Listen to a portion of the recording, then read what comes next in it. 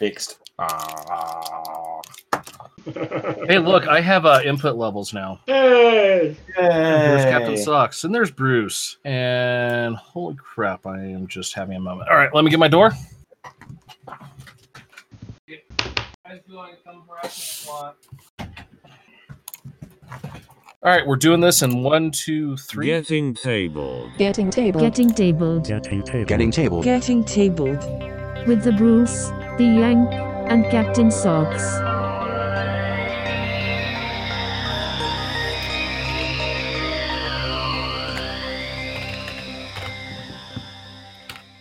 Hello, future people, and welcome again to Getting Tabled with your host, Captain Socks. Hello, everyone. It's good to be here. And the only member of the podcast not freezing to death, the Bruce. Yes.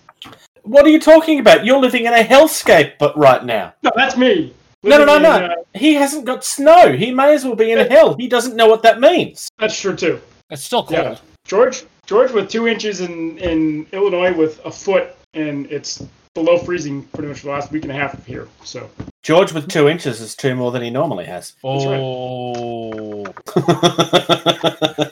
That's what she said. All right. We almost got a spit take out of Captain Socks. There was almost a spit take. It was too easy not to go there. Welcome to Getting Tabled, folks. For those of you that might be new, us picking on each other is nothing new. You're going to get a lot of that. Shall we move into some news? Newly or noteworthy information. That's Newly received or noteworthy information, especially about recent or important events. So And the news. we're starting this week with Shifting Lands, which is certainly not somebody new to the scene, but this is very much a different thing than what we would normally cover. Shifting Lands has a YouTube channel where he's been showing people how to use the Proxxon foam cutter, which people may have seen through Black Magic Craft and a few other things, sharing his stuff around. He's from the same area of the world where Michelle is located, a long-term friend of the podcast. He had a Kickstarter last year that we did not have the chance to cover. That is actually being delivered to its backers at the moment. We know this because Michelle received his this week. And it's now available for pre-order to the public, which is the main thing that we wanted to cover. The other thing that we have is there's actually some really cool-looking templates that he's got on pre-order as well, specifically around pillars. Apparently there's like 20 new things that's all coming out, but these pillars just look amazing. These are just gorgeous. So basically he has MDF templates that you put the foam into, and the Proxxon will cut around the MDF without cutting into it. Therefore, the foam is the only thing that gets cut, so you can get these really cool-looking designs if you use them properly. Yeah, I was going to say, look at this. It looks like fairly straightforward. I mean, the only major investment would be the foam cutter itself, or if you're quite handy, you could probably build one close enough and then still use these templates to do some really great results. I mean, this stuff looks very sharp. Yeah. Very much so. And even his little structure cylinders and where he's imprinting stucco or stonework onto the foam and then able to cut those out into thin sheets. Yeah, that's a lot of what the book concentrates on, is the how to do that side of things. And how to use certain templates that he'd already designed and stuff for the Kickstarter. So I will say this: the pillars, that just screams like make a bunch of those and make a huge, giant dwarven, key. Oh yeah, very much so. Or hell, Roman, anything like that. Or a big cathedral with Roman or some kind of pillar enclave in the center. Yep. So if making your own terrain is something that you want to get into, this is definitely a book that I would be having a look at. There are some previews that you can find on YouTube if you would like to go looking for them. I don't know any of the channel names, but if you do a search for Shifting Lands, you should be able to find them quite easily. Next up, I figured we might talk about Games Workshop earlier in the podcast today, rather than leaving it till about halfway through. Except this page is under construction. Okay, through the power of editing, then it shouldn't be, because it's working for me. Well, maybe in Australia it is. That's weird. Why is it working for me? Oh, it's gone down. Yeah. I've had it loaded for a good couple of hours. That makes things awkward. Yeah, okay. In recent news, the Warhammer community website has gone down. I wonder if it's everything. It's just the Warhammer community. Games Workshop's website's still working. So maybe people are so excited about Curse City they overloaded the website and it went down because of traffic. Otherwise, that's I'm going to do this, maybe. Ooh, I get to watch a stream? There's a problem with that, though. It screws up my recording. Okay, for this particular section, the video of me is going to disappear for a little bit. I apologize for anybody that actually wants to look at me. You might want to seek medical attention. Your mum and Nan. Everyone else doesn't want to see you. I'm not even sure that Mum wants to see me. No, that's not fair. Okay, so we've had another Warhammer preview. I know these things seem like they're happening every 3 minutes lately. They're not. It just feels that way. So in the Warhammer preview, we've had pretty much a look at everything today. Sorry, not today, this week. There is a big, long video if you want to watch the whole thing. It goes for an hour and a half. It's filled with the usual talking about nothing that they always seem to. No, it's not fair. I do find watching the preview videos kind of dull and repetitive, personally. We've got new models coming from the Lumineth, which actually feel like... The problem I've had with a lot of the Lumineth models is they've all felt very random and didn't really feel like they fit together. But these actually do kind of feel like they came from the same place as everything else did for the first time. Maybe they've been listening to the feedback a little bit, but whilst these guys aren't wearing cow heads, it does have a very similar sort of design that the previous ones did, which is nice. We've also got this cool looking giant arrow shooting ballista thing. For some reason, it's a ballista. Of course it is. The guy looks like he's using the giant arrow as a blow dart. He's sighting along the flights. I know, but it looks like he's blowing into it. Maybe he's whispering an enchantment upon it before it slays something. Possibly. I do quite like that model, though. That's probably one of the better ones. I mean, it's something that should be fairly boring, but I actually kind of like that. I like the dude with the extra ammunition, the way like the feeder kind of like, it's coming down so you can grab one to load it quickly. I kind of miss the fact that Games Workshop haven't been doing... Ooh, hang on. I've just realised there's going to be problems with our recording. What? Sharing the screen with you two has fucked up all of the video. Okay. Have to go. No, there's not much I can do. We've also got this nice bit of terrain here, which I'm guessing is going to be their movement terrain piece that everybody has now. Unfortunately, it's another one of these things that... Oh, actually, I was going to say it looks like it's kind of only floating on those two bits of water, but I think that third pillar behind is actually on the same level. So this one might actually hold up to a bit of abuse, maybe. The two aerials on top are going to break within 3 seconds of looking at them, though. We've got some more look at... We've got our hero here that we'd seen before. I believe we'd seen that one before as well. That's new, though. And if I'm wrong about the other two... Oh, here we have Goku, or Monkey Magic, on his Nimbus. Could be Yang. I know I'm not the first one to make that joke, but it is what it is. It could be Yang. You are right. You got a flag bearer. Feels very standard, even for flag bearer standards. This one we've seen before as well. I know, I'm hilarious. And of course, this means that they're getting a new book, because of course they are. We're also getting some new evil thingies. I don't know if this has been revealed what they actually are yet. They're definitely something undead. This one in particular, I love. Yeah. We've got a new hero for the Stormcast, because you're not allowed to forget about the Stormcast. Yes. You're not allowed to forget about the Stormcast for even a moment. And this new White King is possibly my favourite model that they've done in a while. It feels a lot like their old stuff, but in a good way. It kind of harks back to some of the old vampire models. That shield is really nicely designed, because that design in the shield very much is 3D sculpted. You can tell from the way it's painted. More orcs, which we've seen a hint of, but we've actually got a preview of what they all look like. I can see a lot of people buying these and trying to build up feral orcs, because feral orcs do look really cool.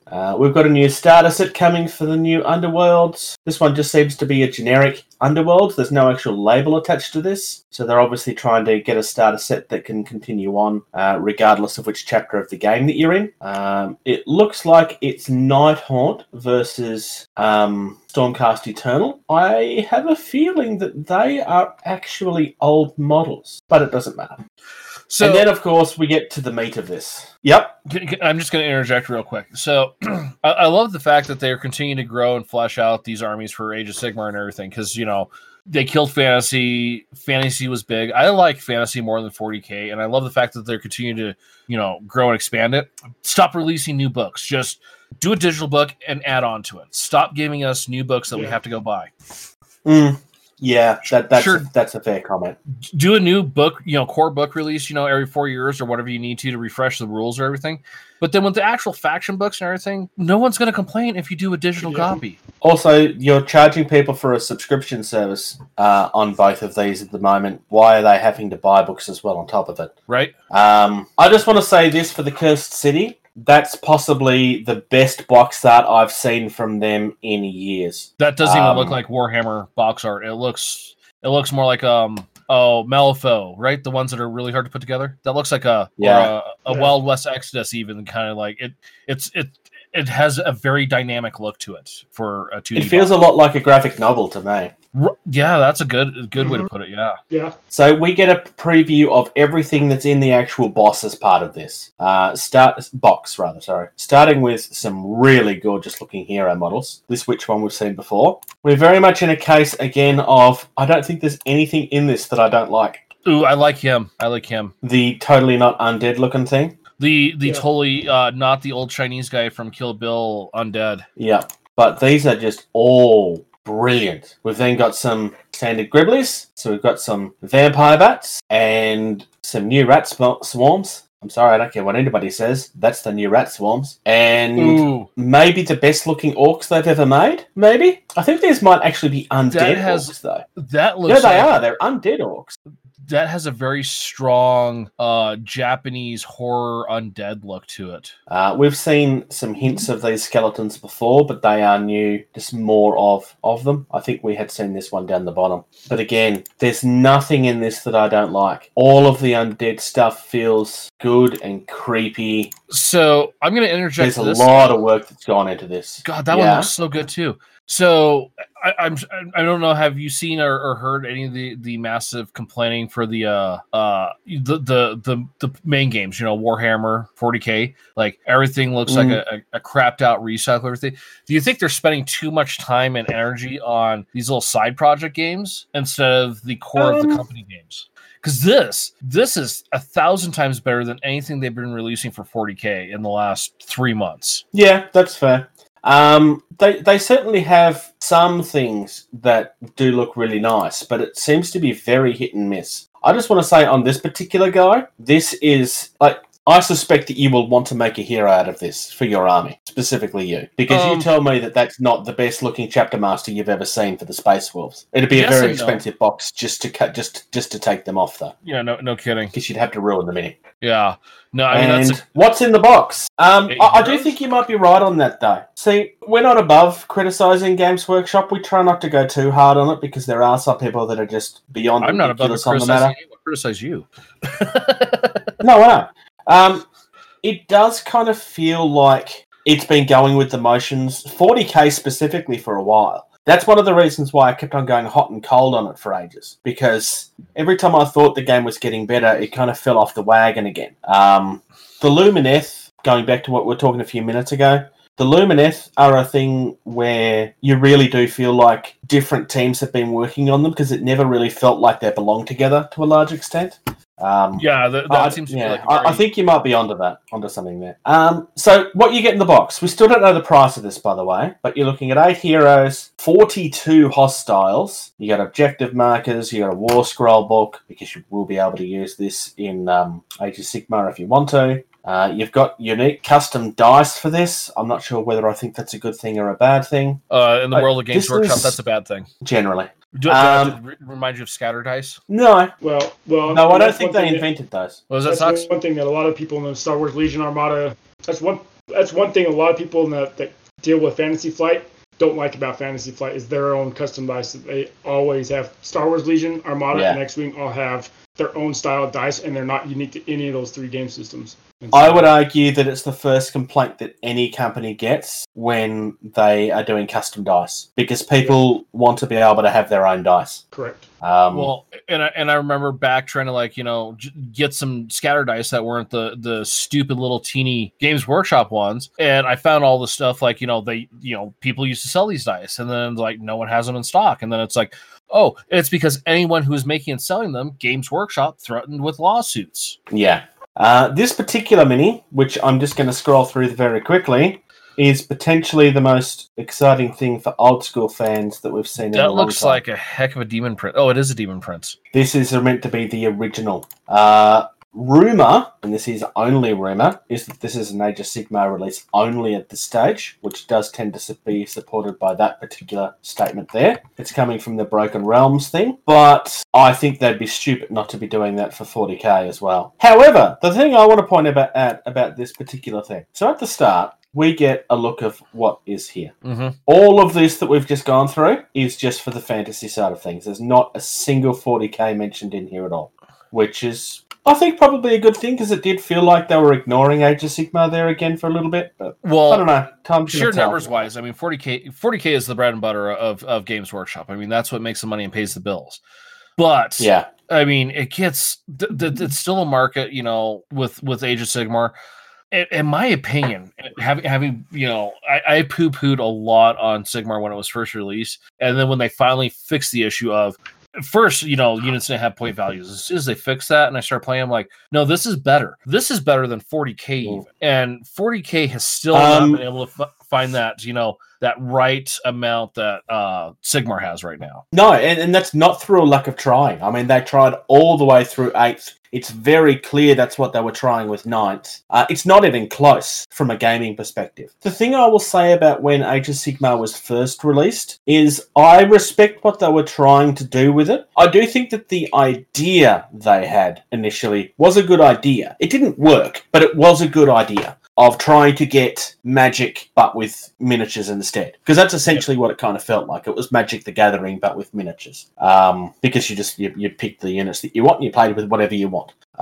So in theory, it was a casual gamer's dream, but it kind of felt rushed, and I feel that's why it didn't work. Yeah, they've definitely fixed all of that. It's definitely, as far as wargaming is concerned, I don't think they even have a comparison right now. Not from a Games Workshop perspective, anyway. It's easily the best game they make by a huge margin. Again, it's the reason I keep on going hot and cold on 40k, because it's just not. 40k has fans that are die hard for the game and will look down at other people just because they dared to look at another game. It's where most of Rage of Sigmar's posts come from, is the 40k community, not the fantasy community. Yeah. Because they just enjoy heaping garbage on top of the game that's not the one that they want to play. Fantasy had that issue as well, where 40k players would look down on you for daring to play fantasy because it's a garbage game. Which, as someone that was never interested in, well, it's not that I wasn't interested, but it was never garbage. You only had to see the backlash from when it was closed down to know that it wasn't garbage. Yeah. I'm still not going to say, I mean, Age of Sigmar is not the best game on the market right now. I'm not sure it would even make top 5. It would come very close to it, though. Well, when you look at the whole picture of everything that they offer for it. And that's also going to depend on who you talk to as well. I mean, some people are going to be like, nope, this is the best. Like, I couldn't tell you what my favorite miniature game is. Yeah. All right. Now, I suspect that you're just reading the comments that I made. All of those comments that I made, I'm going to try and not say out loud. Oh, that's the wrong thing. I already have to. So we are discussing a company that I have very strong opinions of, about a game that I have very strong opinions of. Zombicide is back on Kickstarter again, and it's making a lot of money. How many Zombicides for them now? Oh, yeah. I know you're trying to trigger me. I'm trying not to. I'm trying to be good here. For the Patreons, I may give you a hint of a bit of a rant later. So So Zombicide Undead or Alive is completely new because it's in the Wild West. But of course it's not, because it's the same thing that it always is. So we're currently on 1.1 million. 16 days ago, Yeah. almost 12,000 backers. I mean, as always, this has some really good-looking sculpts. Bruce, I just watched it. A backer just dropped off. It went from 78 to 77. Yeah. Interesting. Is someone listening to us right now? Possibly. Oh, we're back up. It's at 78 now. Oh, it's back up. Okay. Oh, fair enough. They changed their pledge value. So there's a lot of these that feel very, very similar to their old. So, for example, this Abomination it's the Abomination from the other games, but he has a Wild West hat on. Like that feels like it's the only thing they've changed. It's just recycled. I mean, I do realise that there is sculpting that has to go into this, but I don't feel like this has anywhere near the amount of work that's gone into this that even the other ones have. I mean, I could be wrong on that, but I mean, I do like the fact that, hey, yes, you're getting your Doc Holidays, you're getting your Wild Bills. Yeah, I was going to say, if you go to the stretch rewards, I mean, if this is your kind of game to back, the stretch rewards are just worth it because, I mean, just so many of the historical figures that they are just flat out naming in this game are just, it's awesome. I mean, it's not just Wyatt Earp, it's Sheriff Earp. Yeah. Oh, wooden dice. Interesting. Yeah, the wooden dice actually look kind of cool. Yeah, I do. I will admit I do like that. They're custom dice, though, so they're useless for everything else. But, I will say, so, something like a wood, like, nothing that's like, wood dice, metal dice, something where it's like, a craftable, I'm a sucker for. I don't like paying for them, but I love to look at them and touch them. Yeah, so this is going to be something that you will either love or you will hate. Zombicide is pretty much without question the #1 board game in retail / Kickstarter, and has been for years. This, for those that have been following us for a while, is the reason why I have the opinion that I do, because this is a property that doesn't belong on this website. Not ranting, I'm just explaining. They certainly... They know how to sell their product. Every single time these guys go on Kickstarter, they make a stupid amount of money. It's going to be interesting to see how this goes long term. They have a very loyal fan base. As much as I don't understand it, they really, really do. Here's an interesting question. What are they charging for shipping? Fairly average. It's not bad. I was going to say... Apparently New Zealand is part of Australia, according to this. New Zealand would be very unhappy to hear that. Well, it's the same part of the world. I mean, it's a short hop from Australia to... Oh, no. New Zealand have an open invitation to join our country anytime they want, and have had for about 100 and something years. But they want to remain separate, which is perfectly fine. That's why I made the comment. So I am not going to back this, but I am definitely going to keep my eye on it for one thing. I want to see, let's see, $150,000 stretch goal. What was Massive Darkness? Massive Darkness 2. That was, I don't want a late pledge. I've already pledged. Here we go. So they were looking for twice as much for Massive Darkness. They were looking for 300,000. They hit 3.8. So it's going to be the thing with this stuff that you need to remember, though, is that the only reason that those pledges are the way they are is because when things get successful, everybody starts to jump on. Right. The reason that Zombicides are so low is because they could advertise a dirty piece of wood with the Zombicide logo on it, and it'll still make $1 million without anybody sneezing. Well, here's the thing. Kind of ridiculous. What was it? The Abomination. Only difference is it's wearing a hat. So maybe they only need 150,000 because they're only making so much more new content, and everything else is just to recycle. But I'd be curious to see. I wonder if it, despite being, the 150 mark, if it's going to do, 4.2 or, some obscene number, versus like MD2. Yeah. English only is interesting. Not that should be really surprising, but it's interesting to say. I'm happy to say I did avoid mostly ranting. Zombicide of all things will usually trigger me into giving my opinion more than anything else. Not because Zombicide is a good game. There's a reason why everybody rips this game off. And I mean, rips this game off. Like every second or third thing that comes up on Kickstarter is a rip-off of that game, but with different models. It's not even very well hidden. The one I will point out is the Ghost Starter game from a couple of years ago. There was 2 different ones of them, and they were basically this, but reskinned. It was kind of pathetic, really. I do own one of them, and the sculpts are really nice, but the fact that it was just Zombicide reskinned was really disappointing. Yeah. Because if that was the case, I would have bought Zombicide. Anyway, actually discussing some Warmer Hordes for a change. Only the one model, though. The Grimkin are a creepy... Grimkin are kind of like... It's the fantasies from when you're a kid all come to life, come back to... So we've got these creepy, gritty little pigmen and all of these sort of nursery rhyme type stuff. This is a new leader that's coming out. It's the real fairy tale as Grim told it, yeah. This is a beautiful looking mini based off the picture. Oh yeah, I own a whole heap of Grimkin, most of which are still untouched. That I keep on thinking I should sell, and I still haven't. Because you've been waiting for this mini, so you can. Well, it's not so much that. I brought it with the intention of, it's like, okay, I'm finally going to give this game a go. I was never going to get competitive with it, but Warmer Hordes is one of those games where the community is what turned me off it. And I was like, okay, I know enough people in this that I know that not the actual most of the community is good. It's only 1 or 2 people that are bad.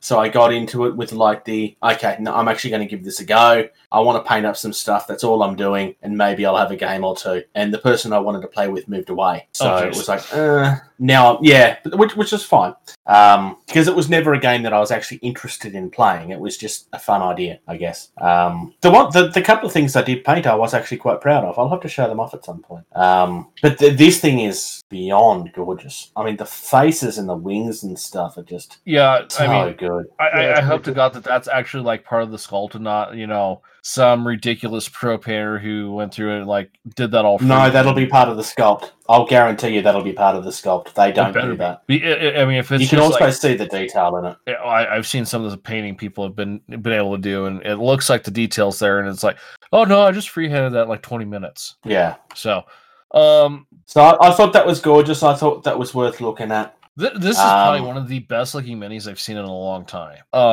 It's flying. The flight stand is sturdy looking. I mean, it looks like it's a substantial piece, not like some of the recent Necron stuff where it's like if you sneeze on that, it's gonna snap. Yes.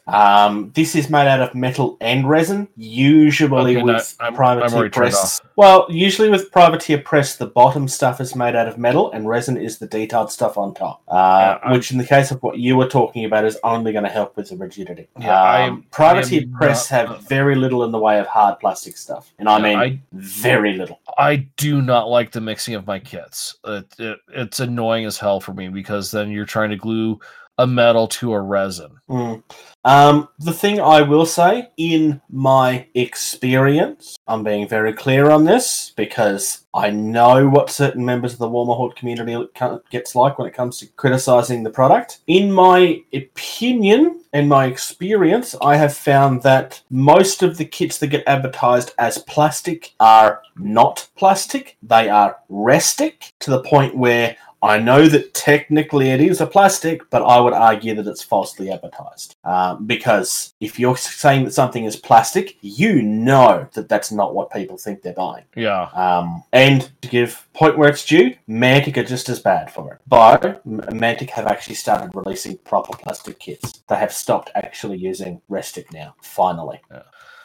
And with Mantic, you kind of expected it because they were a cheaper company to begin with, whereas Privateer Press sell at Games Workshop prices. Hell, more. This thing's a $40 model. Whew. It also looks a lot bigger, though. Yeah. Next on our list, I added this for us. Yeah, which we still haven't done our little game yet. Mythic. No, we're going to do that this week. Not Wednesday. I have a Blood Bowl game. That's fine. Mythic, we'll discuss that later. Round 2 of Super Fantasy Brawl. Now, they went out and specifically said this is not Season 2. This is just another set of models for the current game. Nothing is changing with the current game. This is just more characters for the game. Which, from the outset, we were told that this was coming. Though, the original plan, and I'm not being nasty here, the original plan and what we were originally told is that all of this stuff was going to retail. Now, obviously, we know why that hasn't happened, because current situation of the world. But I just think that's worth mentioning, because if we didn't mention that, we'd probably get called out on it, like we were being favoritism or something. Yeah. Which is not what's going on, but I'm currently unsure as to whether I'm going to back this or not. I haven't actually decided yet. I'm going to wait to see what the Kickstarter page actually looks like. So, here's my opinion, Bruce. You want my opinion? Yep. So, right up here, yeah, I can reach it here. This is an add-on box for the game, stretch goal, blah, blah, blah, right? Yep. This box right here, I don't think I am ever going to need any more than that. No. There's, 12 minis in this, and everything to play the game in this box. If I'm a TO and I'm running an SFB, tourney, sure, whatever. Me, as I'm going to go play with friends or whatnot, I'm not going to need more than this box, period. Yeah.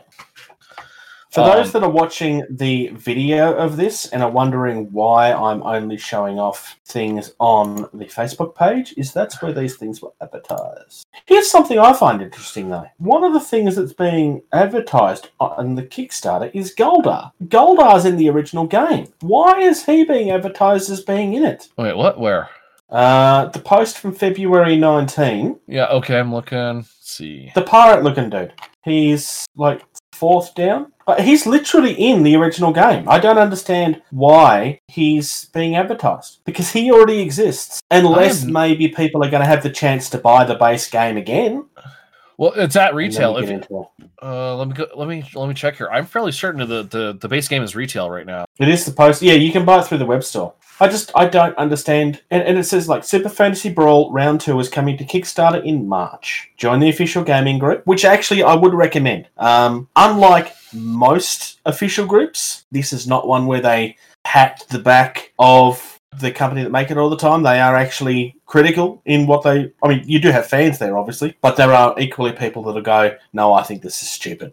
It is actually good in that. I would be careful, though. There is a couple of toxic groups out there. If you're going to join a group for any game, you kind of want to spend a few days getting used to the community first before you make an opinion.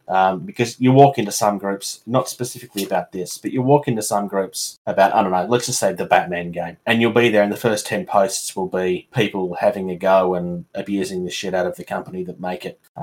Generally speaking, if you're joining a fan-built community around a game, give it a few days before you make an opinion on whether the community is good or not. But yeah, I find this really odd.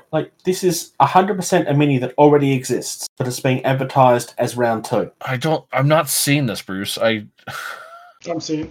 You are? Okay, maybe Yeah. I couldn't get I couldn't get things set up to go with, oh wait, it's because I'm on a browser that doesn't have me logged in on Facebook.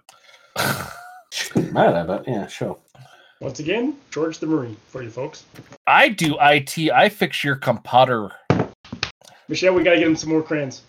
Hush. Like I said, I'm probably not gonna back this. Also, to me, I'm gonna backtrack half a step on this for you, Bruce. They had a very successful Kickstarter. This game is in retail. Why is this game on Kickstarter again? Well, that's why I said what I did earlier.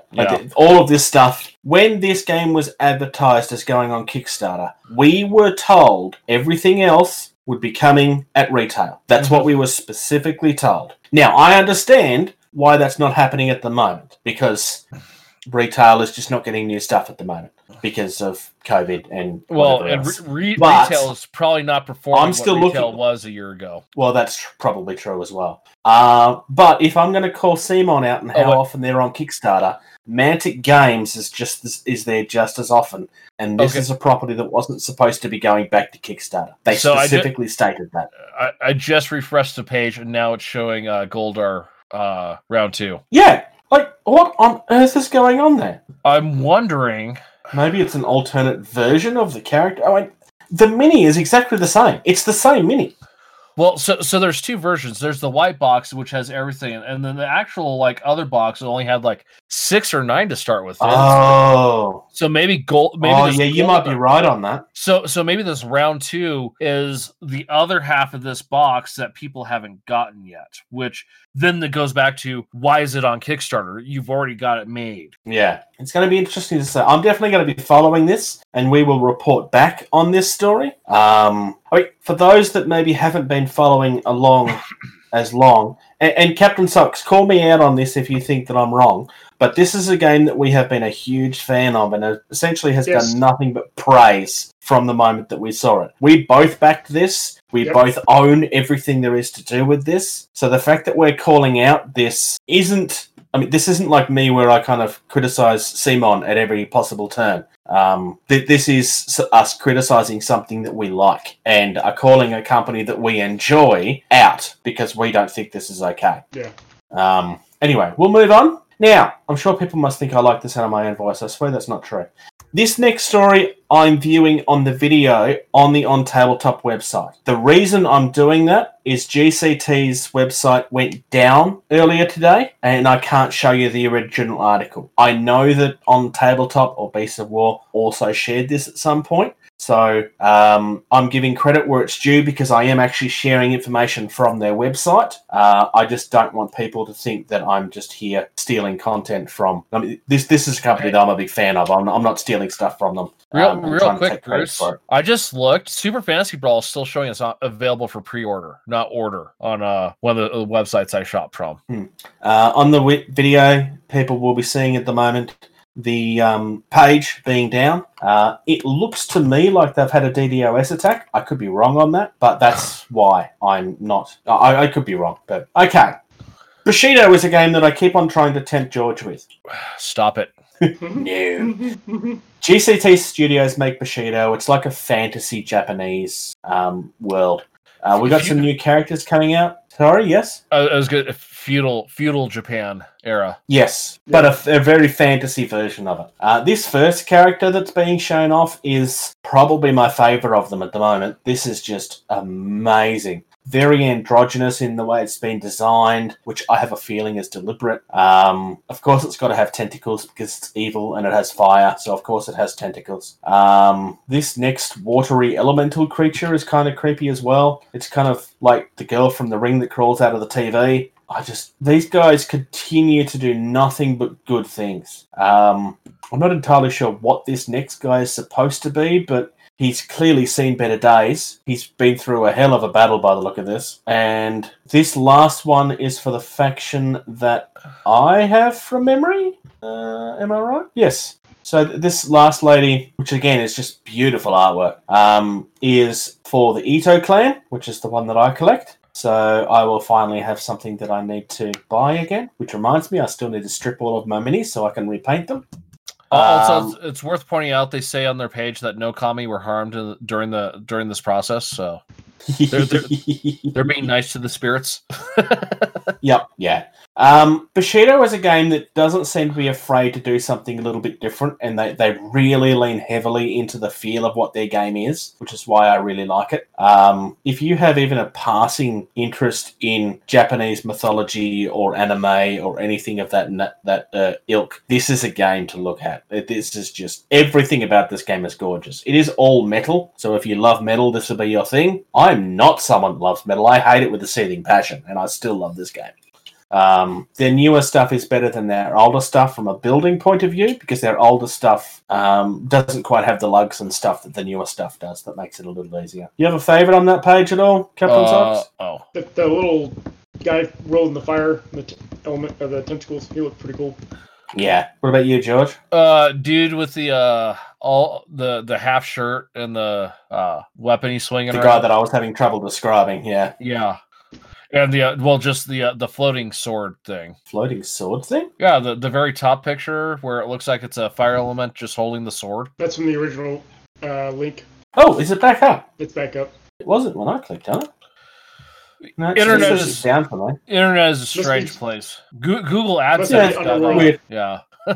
All right. Moving on is not entirely something that I had asked for, but it's kind of similar to an idea that I had of like an ape men army. I was gonna say this looks like Planet of the Apes type Chinese game, man. So, Lucid Eye Creations have a couple of things I want to look at, but I'm just going to concentrate on this for the moment. This is like ancient battle simian, like making tools and fighting each other. This is a really cool idea that I've never really seen anybody do before. Like, this is all Savage stuff. Lucid Eye Creations have like a few things that they're doing, but this really jumped out at me. Mainly because I had spoken about wanting to do something like this. Not specifically this. I want a more fantasy-esque version of, like, a fantasy Age of Sigmar type army, but with apes instead of humanoid. Well, they are humanoids, but you know what I mean. But this is a really good start. I really like what they're doing with this, and this is something that you could almost make anything you want to out of it too. You could make this fit into a number of games just by being a little bit creative. The other thing I wanted to point out: who has heard of Frank Frazetta? At least I'm sure it's Frank Frazetta. If you go back to the actual main page, click on the link at the top that says Frazetta Death Dealer. This should be art. This should be stuff that you recognize. These pieces of art are famous. This looks like a old school Conan the Barbarian comic book. These are some of the most famous sword and sorcery artworks you have ever seen, but in miniature form. Like, literally, they're being advertised in front of the piece of artwork that inspired them. Huh, that's pretty cool. I am beyond tempted to grab at least one of these. Against the Gods and Death Dealer specifically. Death Dealer's probably the most famous one, but they are all very, very famous. I have never seen anybody do them in 3D though. I actually came across these a couple of weeks ago and meant to talk about it, but we didn't have time. But then when something else came up by the same company, it's like, oh, this is my chance to point this out. Like, if you're anybody that's been into sword and sorcery at all, and you're not familiar with Lucid Eye Creations, do yourself a favor, go to lucideyepublications.com, look up Frazetta Death Dealer. Like, these are literally straight out of the artwork, but in 3D. If you have an interest in this stuff, you can't pass on this stuff. I don't imagine it's going to be available for a very long time. There's nothing on this page that says that they're limited, but I just don't imagine these being around forever. It's just nuts. This is something I genuinely thought that I would never see. But, moving on again. Were you familiar with that guy's artwork at all, Captain Socks? No, I wasn't. They do look cool. Yeah. If I'm wrong on that, I'm sure it's Frank Frazetta, but I could be wrong on that. Okay, Archon Studio. So this is another one that's been advertised through their Facebook page. Another company that we've talked about a few times. This is the company that's doing one of the two He-Man games. So we've got an actual look of the He-Man that's coming inside the box, and we've got a look of Beastman that's coming inside the box, and we've been given a look at... That's it. Well, I've taken some of them down. There was actually pictures of Skeletor and stuff too. Oh, that's disappointing. They have to remove them. So you gotta scroll down even further. There's one of King Hiss, and then there's Trapjaw, and then Skeletor is down further. Oh, yep, there we go. There's Trapjaw. Probably the best version of Trapjaw I've seen too, actually. Not my favourite character from the series, but he is very popular. I love Skeletor. Skeletor looks awesome. That Trapjaw looks good. Yeah, he genuinely looks threatening. Looks good. The Beastman, he looks pretty good. King Hiss, I am not familiar with this one, and I am a child of that era, so... King Hiss came out near the end of it and got explored in a little bit more depth in the 2000X, so the 200X series, which was the one from the 90s that nobody watched. I will say this, right? I am less than impressed with the He-Man sculpt. I think I do prefer the He-Man that I have from them, which is the one that I showed off on the channel, where he's... on Battle Cat, but this one, he never really used the shield. So why does he have the shield? Yeah, I know the shield was a thing, but it seemed like he never used it. And his face seems weird to the rest of his chest and body, and the chest area to the rest of him, it seems small. In the scope of He-Man. Well, They do seem to be aiming at this more towards the depiction in the cartoon and not the toys, which I prefer because I'm not a huge fan of the way that the toys were as an adult. I know that they have their fans. I'm just not one of them. Well, if you look at the Skeletor chest on the torso proportion, that's more what the He-Man should be. Actually, yeah, no, I'll give you that. No, you are right on that, definitely. Yeah, no, he does look small in comparison. Yeah. If you take that chest and torso of Skeletor and put it on the He-Man miniature, 10 times better. It might be because the body's also kind of on its side a little bit as well, so it might that it looks smaller than it is. Maybe I don't know. Maybe it's the angle they took the photo at, but based off this photo, I'm not that impressed with it. It's. He is the hero of Eternia. Why does he look like that? Yeah, and Trapjaw that Trapjaw model looks amazing in my opinion. I think that looks just spot on good. Yeah. Trapjaw is a character that I always felt was hard to kind of make look threatening, just because of how silly he looks. But he genuinely looks threatening in this. Yeah. And don't get me, I mean, a lot of He-Man was very silly, but it some of it translates. But Beastman is something that's always translated well because he's a feral beast type creature. Like, it's very hard to make that look dumb. They really succeeded in the cartoon because he was supposed to be dumb. But Trapjaw is something that either works or it doesn't, depending on how it's depicted. Yeah, I do think they've done a good job. So with the Snake Man type characters, that's always going to be threatening because it's a Snake Man character. And well, Skeletor's a walking skeleton head, so you can't not have that be threatening. The other thing that got announced, and I'm only going to browse through this very, very briefly, is there's a frequently asked questions on the website for the game. So I'm going to scroll past this very quickly. They're still aiming for the first or second quarter of 2021, so that has been delayed a little bit. It's going to be available in English, German, and Spanish, but they talk about how to compare this game. So apparently this is going to be more of a comparison with Runebound combined with Risk. I'm not familiar with Runebound. Risk, I know it has miniatures, but it's not a game I would have associated with them specifically, because you could play that with cubes for all it really matters. Yeah.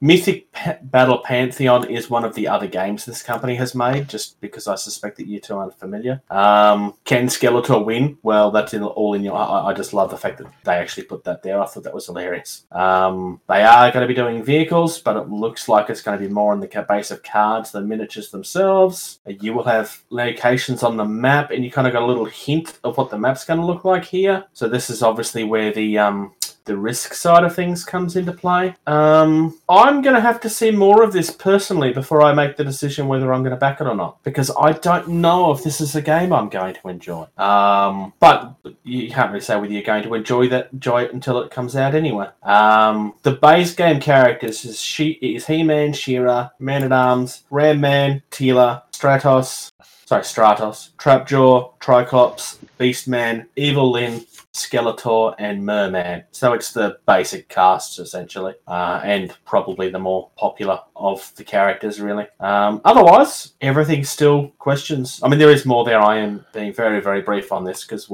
it's not... If you want to have a look for yourself, archonstudio.com or archon-studio.com. Just do a Google search for Archon Studio. It's not hard to find. And there's a link right on the front page. But I wanted to cover it because, well, we talked about the game a few times, and one of the things I'm trying to do at the moment is I'm still trying to compare this with what CMON will eventually do. Because I want something. I just don't know which one it's going to be yet. Next on the list, this... While you were talking, Bruce, I sat here and contemplated what we've got here from TT Combat. Yeah. And I have like this huge, wild conspiracy theory thing ready to go. Like, all I need is a bunch of pictures and string over here. So I know where you're leaning. You're leaning into something that we helped inspire. The rumor mill that we're still like pushing for, so we can be like, we came up with that. So they're doing a Lewis, parking garage, right? Yeah. we're doing a parking. They've got a parking garage, right? So you can have a place to park your cars. But it's a multi-story, so you can have multi-stories to this parking garage. And there's other, like layers. They've got some Motel 66 stuff. Not Motel 6 in any way. Some corner stuff and everything. But the car garage, they've designed that so it can be stacked, so you can have multiple levels. Now in Drop Zone Commander, you go into a building and there's multiple levels. You have to search the floors, find the objective, right there, Socks? Yep, that's right. So multiple levels. Come on, Drop Squad. We got Orbit. We've got the city. We're getting them to the point of like going into a building with multiple levels. Drop Squad Commander. We're watching you, Lewis. You may not be willing to admit it out loud, but we are watching you, and you know that we're watching you on this, and have been for a long time. In fact, longer before you owned the franchise. So, what was Dave's quote? I can't comment on that right now. Yeah, something like that. I believe Nigel said, we've got Drop Fleet and Drop Zone. Any thoughts of a Drop Squad? He was just like, no comment.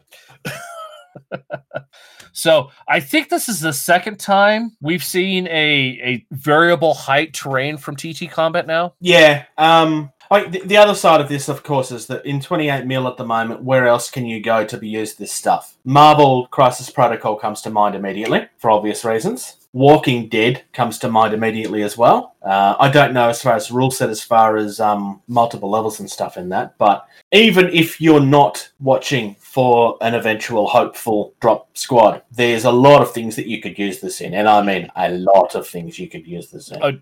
Even hell, that's in Rubble and it goes in 40k. I probably wouldn't put it in 40k though. What scales is it? I know that's more of sci-fi, but is sci-fi 28 mil or is that more closer to 30? No, that's 28 mil. Yep, so it could definitely work. And you can't tell me that parking garage there's no way they're not going to exist in the future. Yeah, I was going to say a parking garage is a parking garage, regardless what century it's in.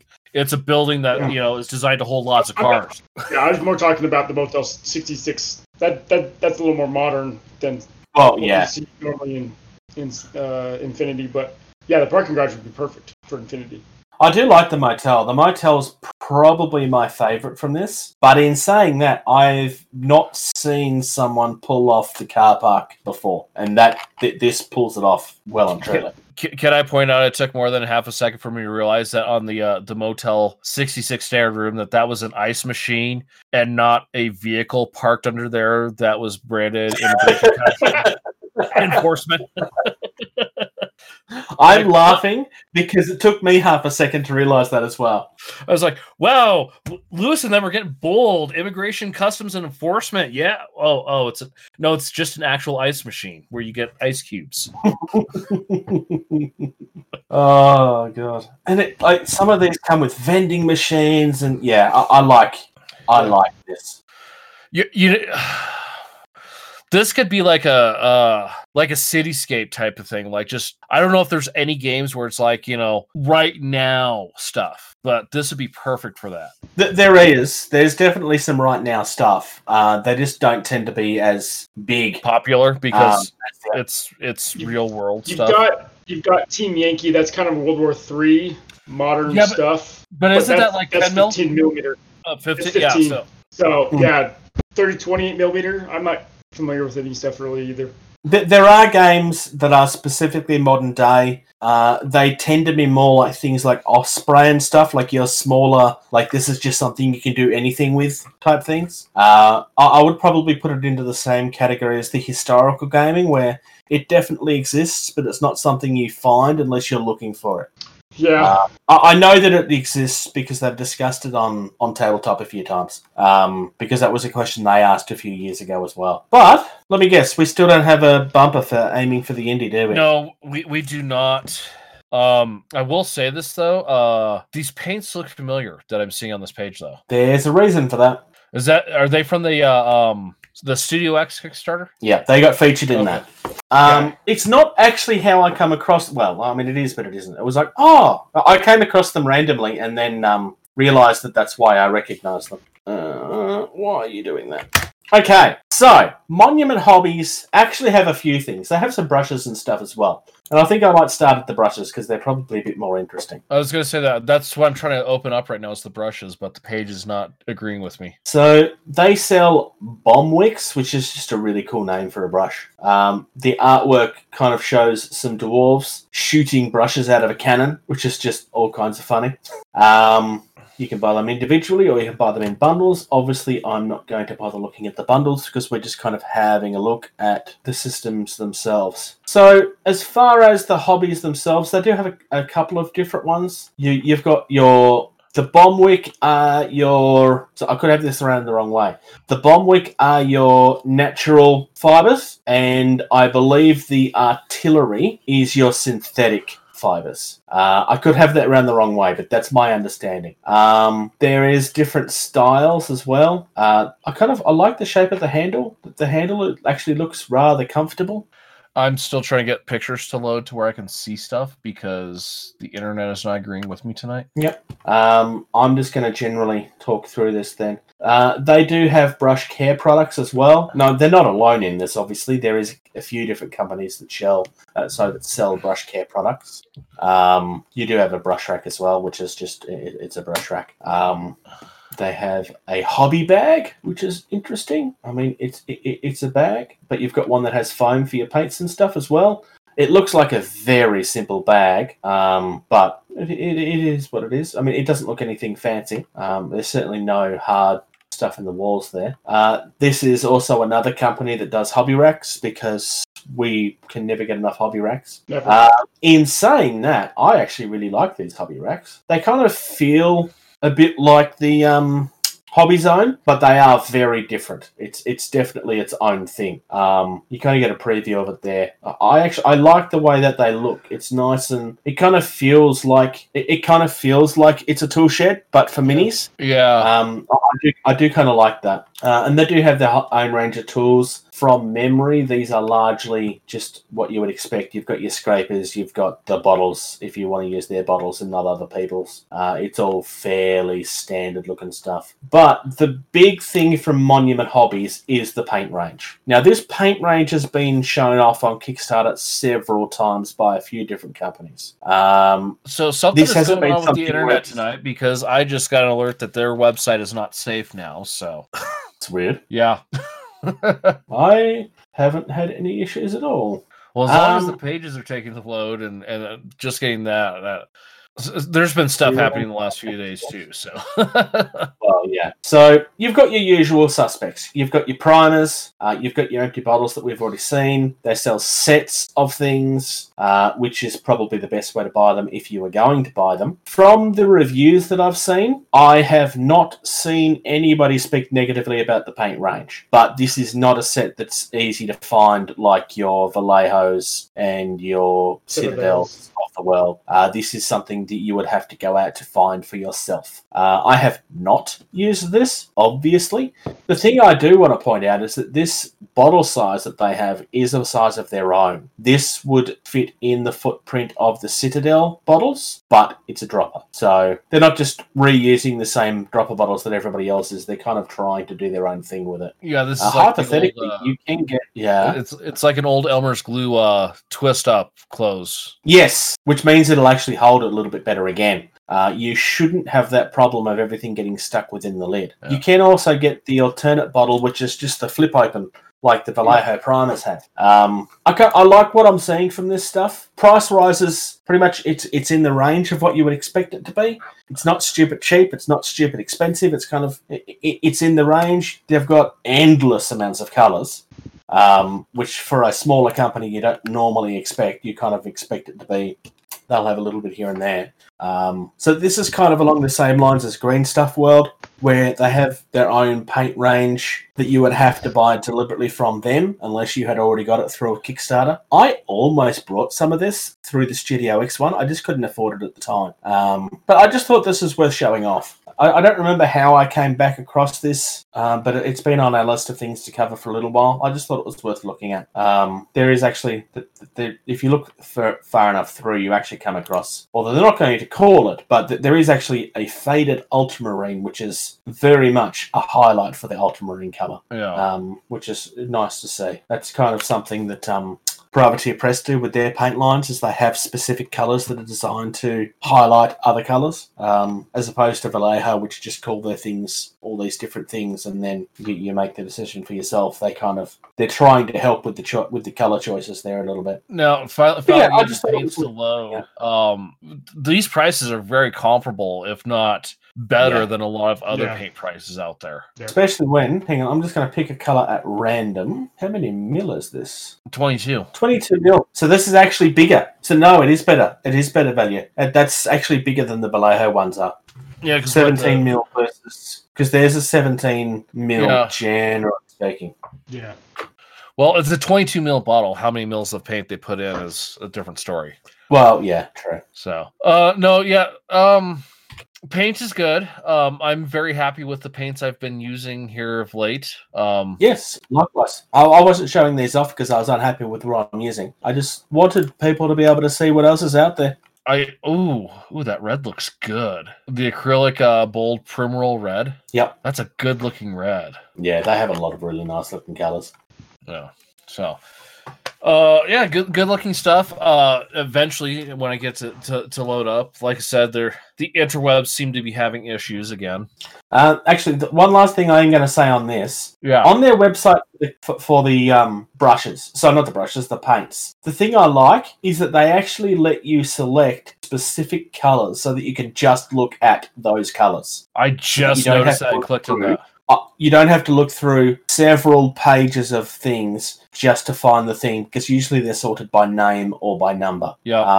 I like the fact that they're doing that, and I give them props for that. That's really, really good. But yeah, otherwise, I believe next is hobby time. Trim, glue, prime, paint. What have you been up to, Captain Socks? Not much. You're being so quiet over there. Not much. So, as the two of you know, but the rest of the community that listens to us hasn't heard, right after we recorded last, I got a job opportunity to get hired on at another base. And so I will be moving this summer to Tampa, Florida. And so my hobby time has been slowly getting things ready to get packed up when the movers show up here in a couple months. So consolidating stuff. However, good news is I'll have my own paint room and game room again in my new house. So once I get that back up and running, I'll have... But you'll be Florida man then. I will be Florida man then, or whatever Captain Warren... You don't have to call yourself Florida man. There's already a Florida man that exists. Whatever. So. And he's about 3 times bigger than you are. You will not beat him in a fight. Remind me to link you to a page of the man that I'm referring to. Trust me. Sounds good. He beats you. So, hobby time in terms of models and putting together stuff, not much, but still running my kids through D&D, so that's been my hobby time. So nice. George? What about yourself, George? I played a game of Blood Bowl. I lost said game of Blood Bowl, but I got more paint on my Blood Bowl team before I went and played said game of Blood Bowl. And I know we discussed... You did what I told you to then. Huh? So you did do what I told you to then? Yes, I did do some painting. No, I told you to play before they were finished so that you can get some games in. Oh yeah, no. It's a league, so I'm gonna have to play a game Wednesday night. Despite I hate doing things like that in the middle of the week because work and stuff.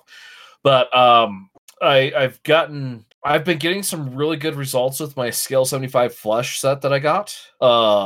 And I've been using the black and white set that I originally got for Scale 75. So nice. That paint has been sitting on my shelf for over a year, and it's still coming out in great shape and everything. The one thing, messing with the paint and stuff like that, I'm so glad I got an airbrush, because getting an airbrush, I now have a bottle of Flow Improver. And to me, for thinning the paint to get nice, even, smooth coats, mixing a drop of Flow Improver in with a drop of that paint versus trying to thin it with water like, 2 thin coats Duncan does and everything, Using flow improver so much better, in my opinion. Especially when that paint can end up going very powdery after a while, which is the issue I had with it. And being very thick coming out. Yeah. Oh, massively. Yeah. Yeah. And it's definitely not something to be using straight. Yeah. The other thing that I know we talked about it, and I did not realize it until I started working with it and getting it on all nice and smooth. It is so matte. It is so nice because doing your low light and highlight, it's so much easier when you have no shine, and then you throw like your wash on or whatever, and it's so much easier to make it look better. And also with the range of scale 75, the way I got it, I'm using this color. So I'm going to use the color to the left and to the color to the right. And guess what? There's my low light and highlight pretty easy. Yep. So there's that. No, there's nothing else on my workbench except for that. Nice.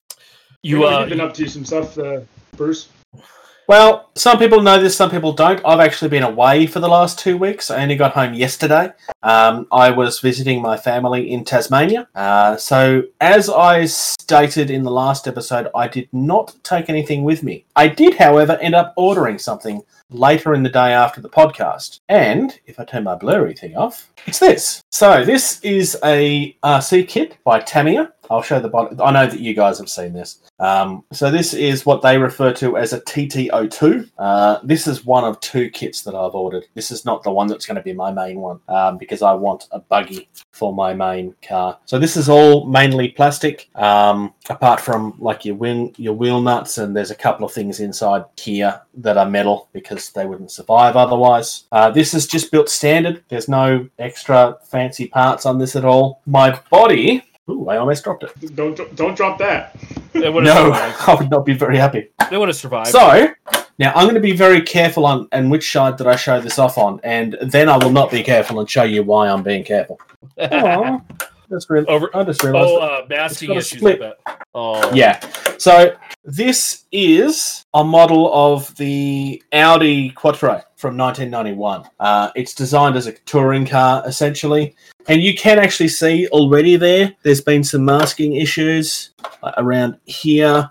This is the really bad side of it, where everything just kind of failed, which is fine. Look, this is the very first time that I've done something like this, and I've spoken a few times about how much I hate using spray cans, because I just don't find spray cans very helpful. On the inside here, that is now see-through again, because when I first put it on my car, it was rubbing on the body, so the wheel actually rubbed the paint off. Oh, jeez. No, it's all right. It happens.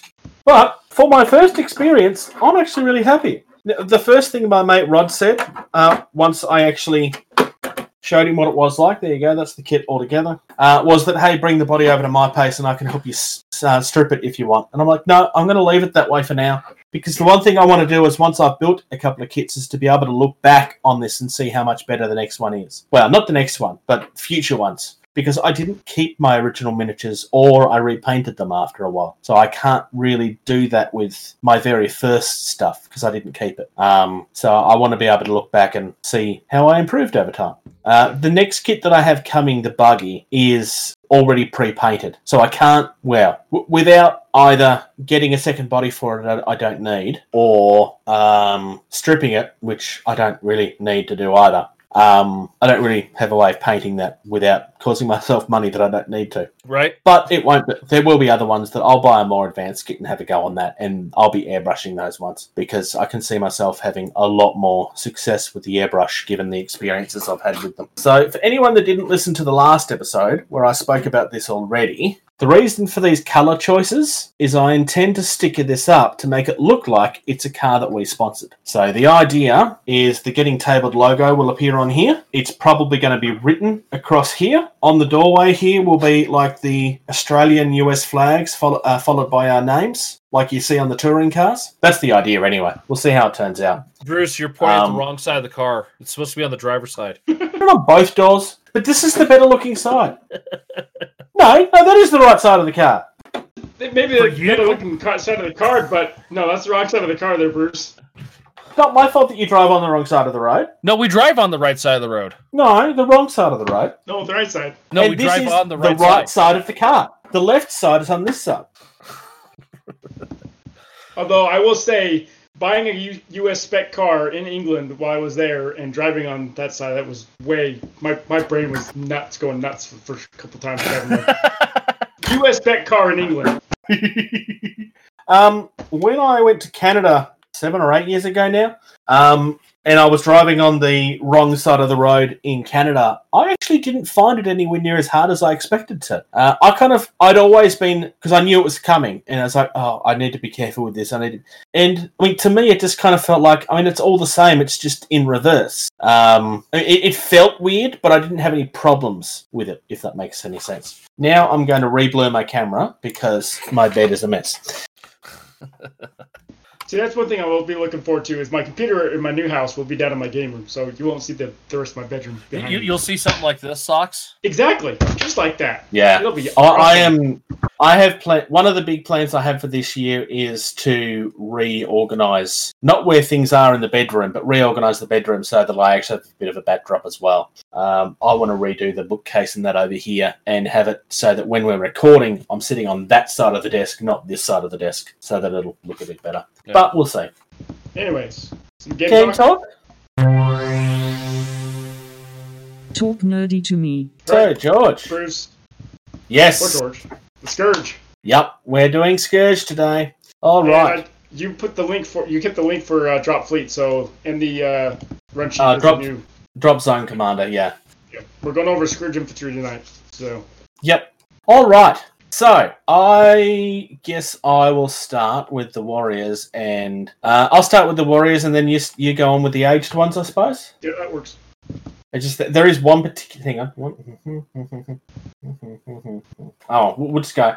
There's one particular unit that I want to point out is the one that I really like, but I'll have to do that later. Okay, so your standard Warriors, this is the ones that come in your starter kit. You can also buy them separately, and they are slightly better, well, massively better sculpts if you buy them separately. Or they were, unless they've changed this. I think it's still the basic ones in the kit. Okay, so the Warriors have a 2-inch move. They've got 7 armor, 5 damage, and they're an infantry 3+. They don't really have any special rules as such. They have plasma rifles. They've got front, side, and rear arc, which shouldn't really surprise me. It's an infantry, obviously. The range of fire is 12 inches, and the range of, I believe it's combat, is 12 inches. Countered, range full. So if they're shooting against infantry or against other units that have countermeasures, you use the range count or the range with the C in the parentheses.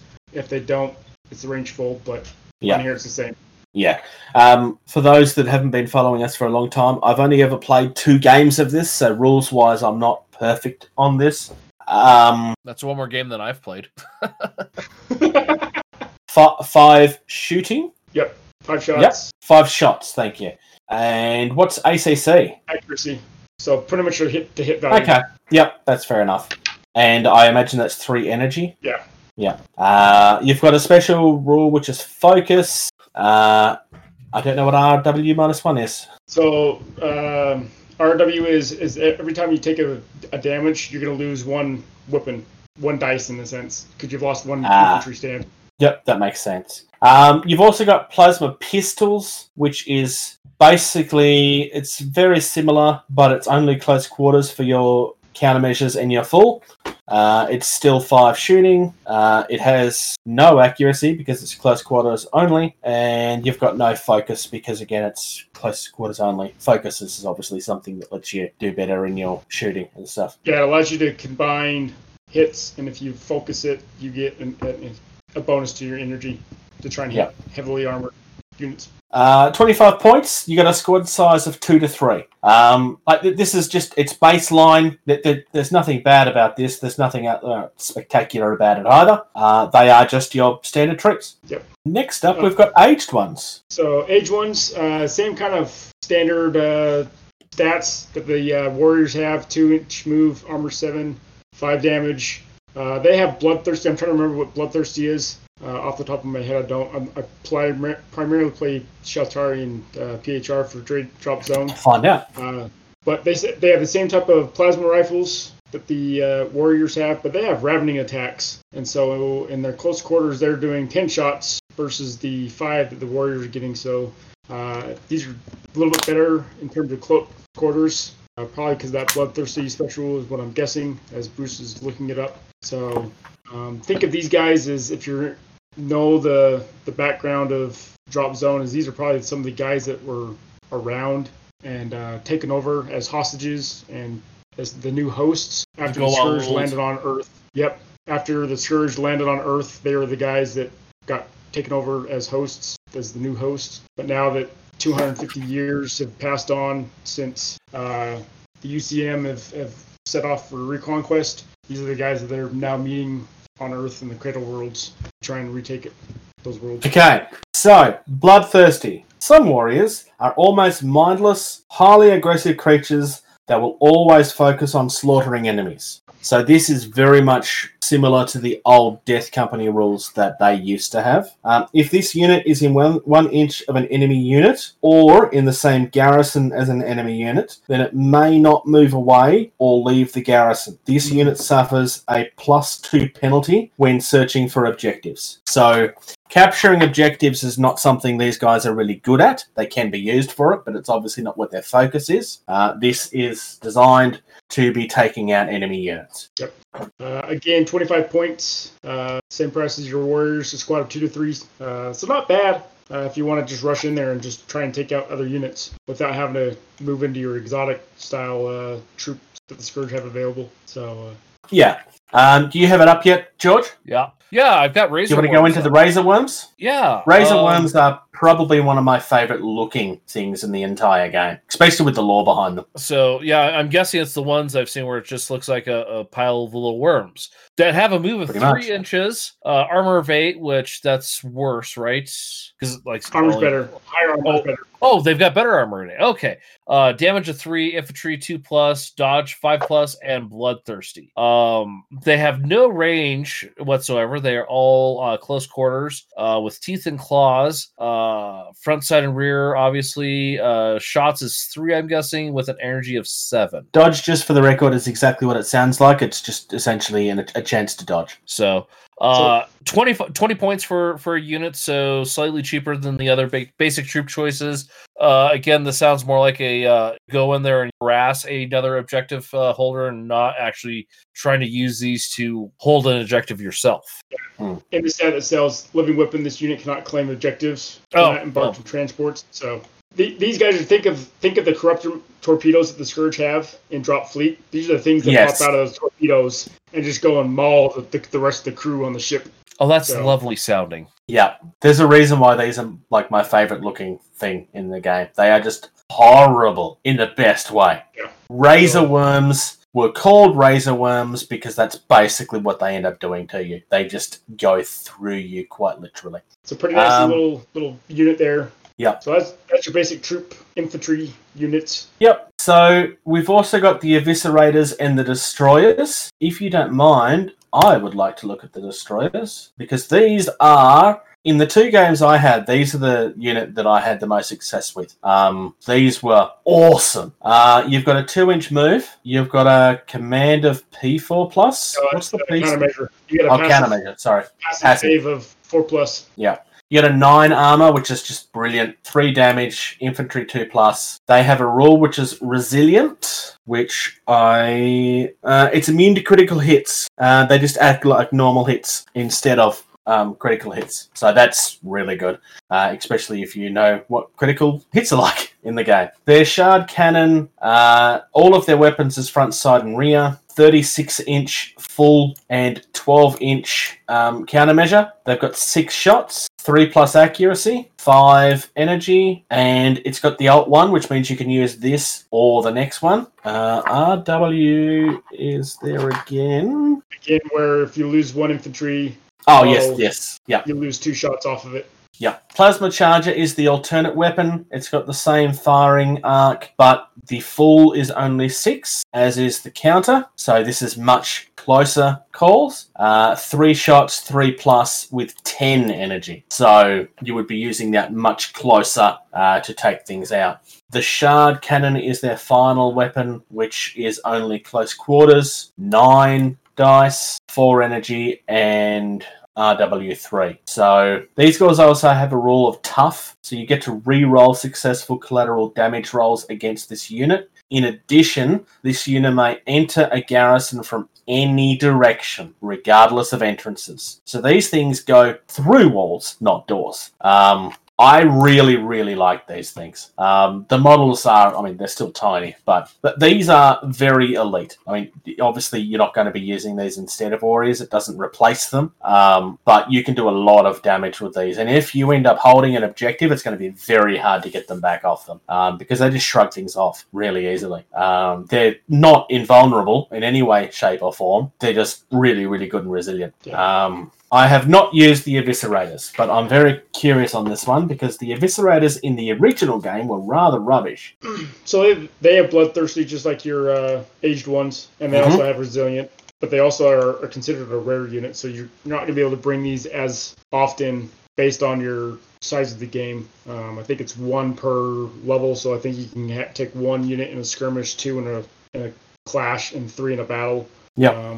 You get Glaives Heavy and a Glaives Quick. So the Glaives Heavy is a close quarter, 3 shots with energy 8, or you can take the Glaives Quick, which is 18 dice, 18 shots at an energy 3. So take your pick. Do you want to have less shots but higher energy? You'll probably want to do that when you're primarily facing Shaltari, where they have heavier armor on the Shaltari warsuits, and we'll talk about those as we get into the Shaltari. Whereas the Glaives Quick would probably be good against your run-of-the-mill UCM Immortals or whatnot. So or what the PHR have. So I could actually see those being very useful. Actually, I don't know how those stats compare to what they used to be, but yeah, I'm not sure either. But based on those 2 weapon stats, I could see them coming in handy. I can see them being very much a glass cannon, though, because the moment you lose something, you're losing 6 dice. That is the problem. Yeah. So, just like the destroyers are 50 points apiece with the squad size of 2. So those are the same between the Eviscerators and the destroyers. So pretty good. As you can see, that's pretty much all they have in terms of troops for the Scourge, unlike the UCM that had a full range. Yes. Yeah. It's just not what they're concentrated on, which is fine because it helps make the armies feel different. Yes. For me right now, I'm not sure that there's anything there that I would just outright ignore because I can see everything here having... warriors are going to have to be taken because you need to have them to bulk up your numbers. Yep. The destroyers could be really good at certain things, as could be Eviscerators if you can get them to where they need to be. The problem with the Eviscerators is that they are close quarters only. Mm-hmm. But that just means that you have to get them close enough. If there's an area of the board where you're really struggling, if you can get them in close enough to the thing that you're struggling with, you should be able to say goodbye to them. Same with the Razor Worms. I would argue that the Razor Worms are probably must-take, though, as opposed to the Eviscerators, where I think you'd need to justify it. I would send in, if I were to take a Scourge army, send in the Razor Worms first, and then the Eviscerators. Yeah. With the Razor Worms, they can start in a transport, but they are not allowed to get back into it once they're out of it. Correct. So, once you've let the rats out of the cage, you're never getting them back in the cage, if that makes sense. Unless it's so they're like these things are not paid. Yes. Yeah. Just my amateur knowledge of Drop Zone Commander. Just look at this. I would take as many of the Razor Worms as I could, so to speak, to harass and occupy other objective holding infantry units inside the building. I wouldn't focus on H1s at all because there's other ranged and they can't hold an objective, versus if you dump those points in the warriors, there's your objective holders, and then you've got your exotic, more elite troops that are probably a little more versatile. Yeah. Your aged ones can carry objectives out. Razor Worms are the only ones out of the 5 that we discussed that can't. Oh, I thought you said the aged ones couldn't hold the objective because they were... No, Razor Worms. They're just not as good at it. Oh, okay. Yeah, they're just not good at it as good. Gotcha. Okay. Yeah. So yeah, that's our game talk for today. Upcoming events. Do we have events in? Oh yeah, we still got Project 500 going. Yep. Yeah, Project 500's going. So that's the Hobby Motivation 500 points, trying to get 500 points of either Drop Zone or Drop Fleet painted every month. Except we're now in February. UK Games Expo has dates, which is July 31st until Saturday the 1st of August. And 4 days later is Gen Con. So it's like the 5th to the 8th of August is Gen Con. So Brush Beast painting competition is still going on. That did start on the 1st of February and continues through to the 31st of March. So this is a decent sizable competition. Categories include single miniature, large creature / monster, machines of war, masters, which is an open category, or 5 model squad, which is a studio category. You're only allowed 1 entry per person or studio, and it must be your own work, obviously. Pictures must be provided before the models are primed and again when they're completed, unless it's the Masters category, because Masters category usually is a matter of 12 months, not 3, 5, whatever. No, 4. I don't know. Whatever it is. And you need to have multiple pictures of your completed works, because obviously you can't just take pictures of the front and have no painting done on the back of them. If you would like to putting dots on the bottom of your ship. Yes. Yeah. Which is something that everybody should be doing. Even you, George. Yes, George. You did it last time, you will do it again. Just because you've stripped them doesn't give you a right to be lazy. I'm still amazed that you stripped your entire shelf tire. I'm sorry, George. Yeah, but look what I did with my Dreadnought. My Dreadnought looks so amazing, though. Yeah, true. Yes. If you want to get in on it, it's facebook.com/groups/brushbeast. And then you can join in and get started. Everybody, get in touch with George and remind him that he needs to paint his ships, including all of the dots. All 500 dots. Per model. As you can see by the look on George's face, he's extremely keen for this, and he's desperate for you guys to give him motivation to keep up with it. I have so many other things to paint. Like, all that. Whose fault is that, George? If you had have just left them painted, we wouldn't be having this conversation. Oh. Yeah, but I discovered new techniques and new things and new paints came out, and I was just like, ooh, I'm going to try this now. So, therefore, you need to practice those new techniques. Yeah. Properly, completely, without question. Let me focus on my Blood Bowl first, because that's currently what I'm working on. It's fine, you can start this in March. What? You can start this in March. That gives you 8... No, this gives you 6 days. I'm forgetting that February is shorter. Yeah, I just before we started recording, I'm like, wait, February's almost done? Yeah. Crazy. Okay. Thank you again for those that choose to support us in any way that you can. If you are in a position to help our channel grow, patreon.com/gettingtabled. We would very much appreciate the support. It is only $2 a month, but anything that you can do to help would be greatly appreciated. Otherwise, look, share us around. Let people know that we're here. Facebook.com/gettingtabled is the best place to direct them to. Or do a search for Getting Tabled on YouTube, which is where you're watching this, maybe, unless you're listening to it. We are like the first 10 results, easily. If you'd like to reach out and ask us a question or ask us to cover something specifically, then email us at gettingtabled@gmail.com. Gettingtabled.weebly.com is the website. Otherwise, on Instagram and Twitter, we are at Getting Tabled. I'm sick of listening to my own voice now, so next time you guys can read that out. Next time, I'll be slightly more prepared instead of rushing to feed dogs and get everything settled and record after 2 hours of driving. Excuses. So with that, then. Thank you. Thank you. Thank you. Thank you. Thank you. Thank you. For listening to Getting Tabled. Music used in this podcast was created by Eric Matthias at soundimage.org. Everybody wave at the camera. Apart from George. I did.